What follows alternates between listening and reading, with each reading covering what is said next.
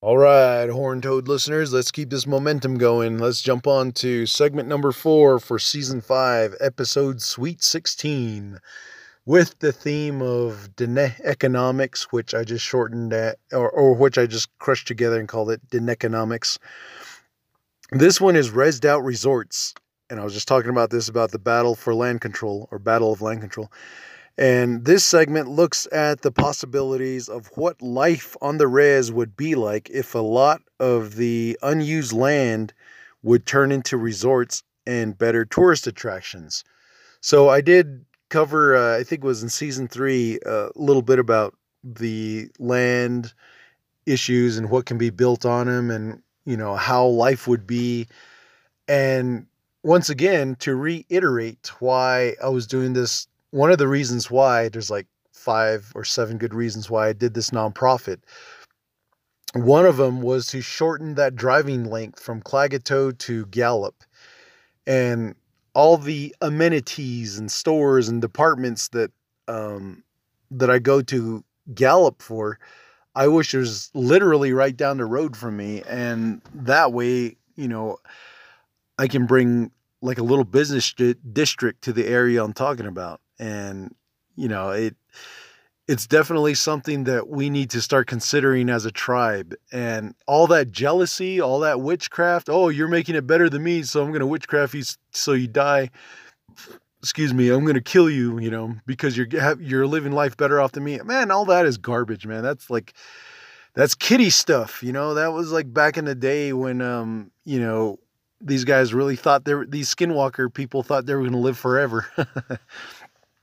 But, that darkness, that evil is going to come back to collect its due, and what it's due is your soul if you give it to them, and under the guidelines that you're going to get whatever you want, and you're going to have all your enemies killed, and you're going to have all this power.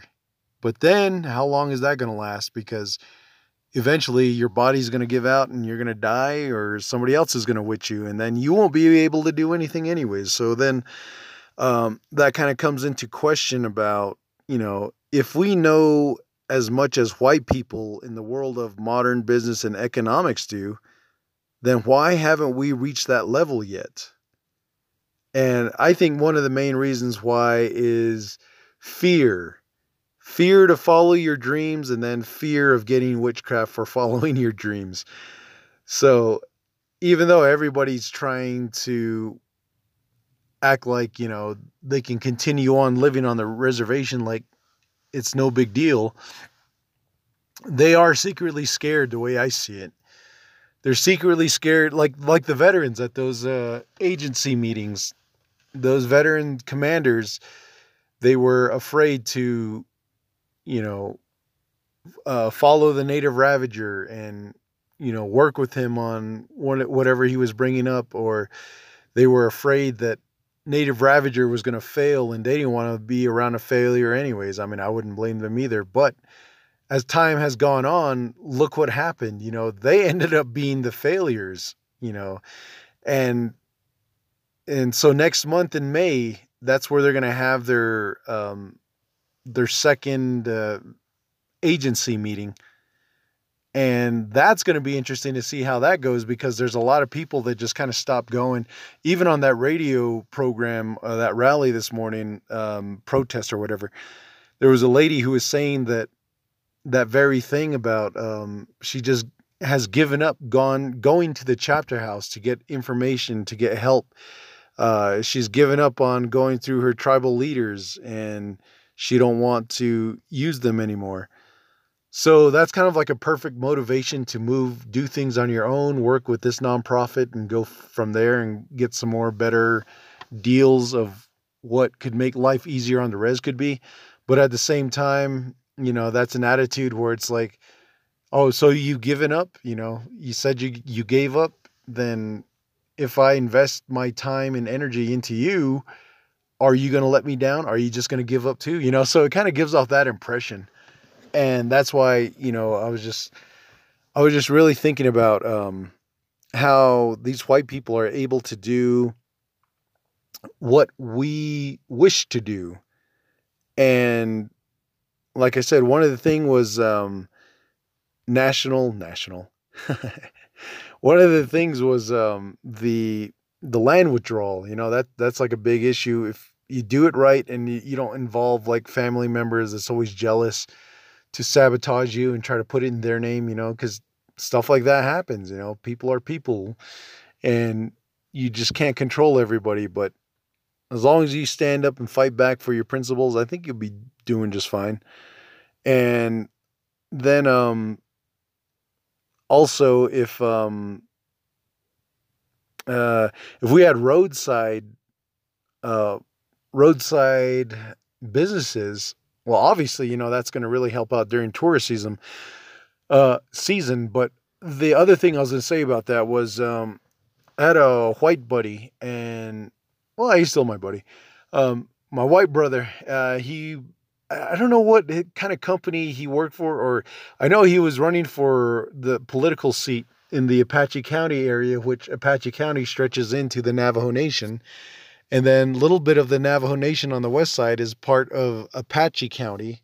I mean, Navajo County, which is kind of funny because more Apaches live in Navajo County, and then more Navajos live in Apache County. I don't know who made that up or who decided to do it like that, but it really is kind of funny. Anyway, so this guy was telling me one time, going from Ganado to Window Rock, that stretch of land right there, or at least St. Michael's or Summit, that stretch of land right there going through the forest, he said that wasn't anybody's real property. And there's houses, even though there are houses right there, he goes, technically you still could, if you wanted, or if you had the money for it, you could set up a shop right here, like a gas station in the middle of Ganado and the Summit. And, the people that would come through, or the people that live on the land, they wouldn't be able to say much as long as you showed them that, that area and that highway, that corridor is open to like basically the public to buy. And even though these people are saying, oh, well, that's my land, this is my land. It's like, yeah, but you're not developing anything on it. You're just saying it's your land. And then you got a bunch of junky cars, a house full of rats and rodents. And you're not even, you got your trash everywhere, and you got your own little landfill going on somewhere on your property. So you're not really improving anything to make it look nicer. It's just more or less um, sticking out their chest, their Navajo bird chest, and saying, this is my land. So they're getting all defensive and everything, getting hostile.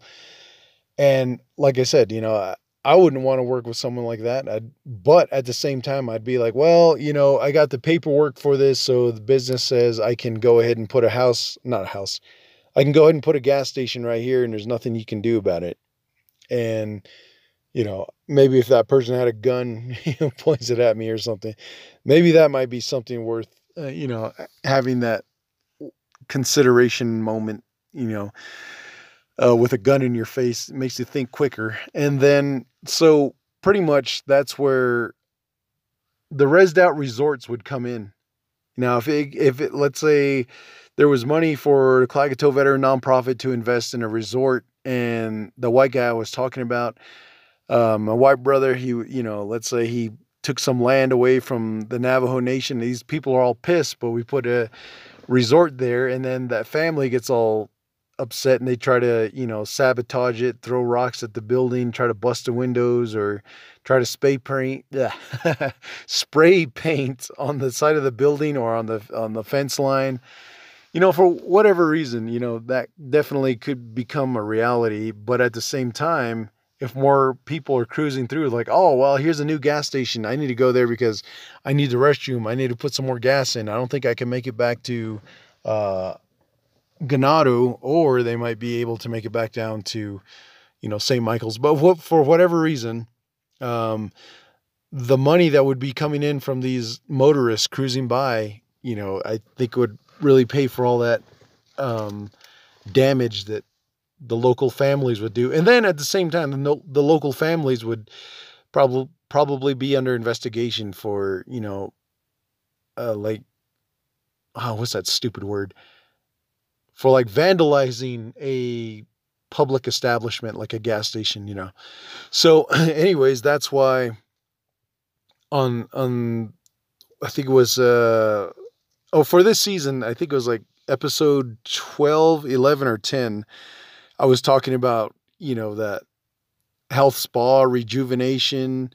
And at the end, I kind of forgot about the massage therapist or massage therapy. That when I was going to tie into this resort. So at the same time, it probably could be its own podcast episode about Navajo resorts and or Diné relaxing. Well, I think I've already covered it with that rejuvenation stuff.